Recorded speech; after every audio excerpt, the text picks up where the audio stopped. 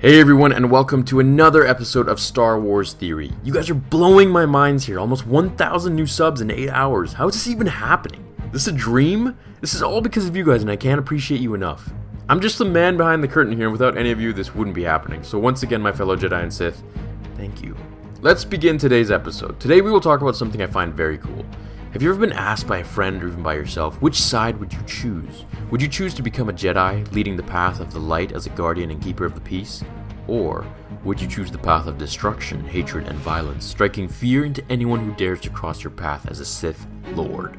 I myself have asked and been asked this question many times, and my answer is always the same. This was before I knew this actually existed. I would without a doubt be a Grey Jedi. I would be a Jedi, however, I would not be as quiet, subdued, and controlled in certain moments that required me to use some darker abilities. That's the topic of this video. Who and what were the Grey Jedi? A Grey Jedi is a Force user who has rejected the discipline of the Jedi Order, but also the teachings of the Sith. They're not dark nor are they light, but claim to have found a balance between the two, hence the term Grey. I find this very debatable for the Jedi and Sith alike, as we see in Return of the Jedi, Luke completely harnessed the dark side to bring down Vader.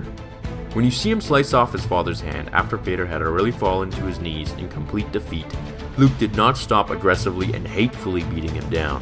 This was more than just acting in my opinion. I'm positive George Lucas had directed Hamill to strike down with such ferocity and anger in that scene to demonstrate the ability to use the dark side when needed, and to possibly create foreshadowing for anything he had planned to come.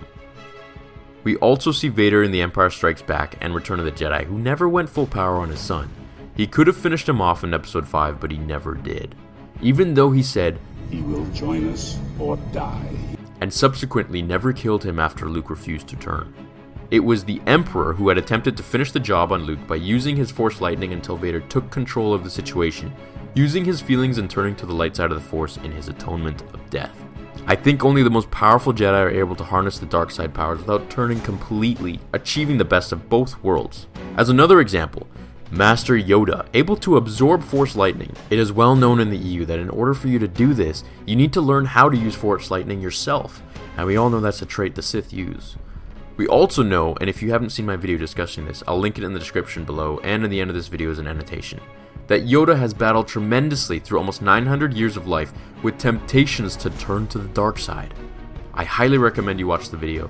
It has some good facts and some good theories. For a final example, we actually see Darth Sidious allude to the Grey Jedi in Episode 3 Revenge of the Sith, where he constantly hints to Anakin that a knowledgeable Jedi must know all sides of the Force, and not just the dogmatic, narrow-minded view of the Jedi, and that, as the Chosen One, he could balance both sides to his dismay. Qui-Gon Jinn, in the definition of a true textbook goody-two-shoes Jedi, leaned more towards that of a Grey Jedi in my opinion, since he not only gambled, but cheated by using the Force on the Chance Cube for Anakin's benefit in Episode 1. He also went against the Council's decision to train Anakin and have Obi-Wan become his next master. This doesn't mean he used the dark side, it merely means he altered a situation to his will for what he thought was the greater good for the galaxy.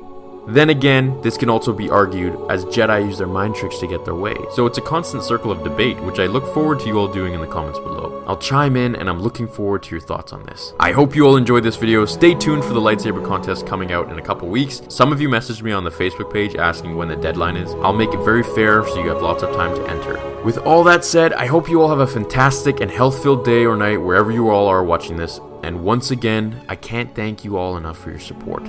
You're absolutely amazing, and I love you all. Be safe, my fellow Jedi and Sith. Think deep and judge well. And as always, may the Force be with you. Now, fulfill your destiny.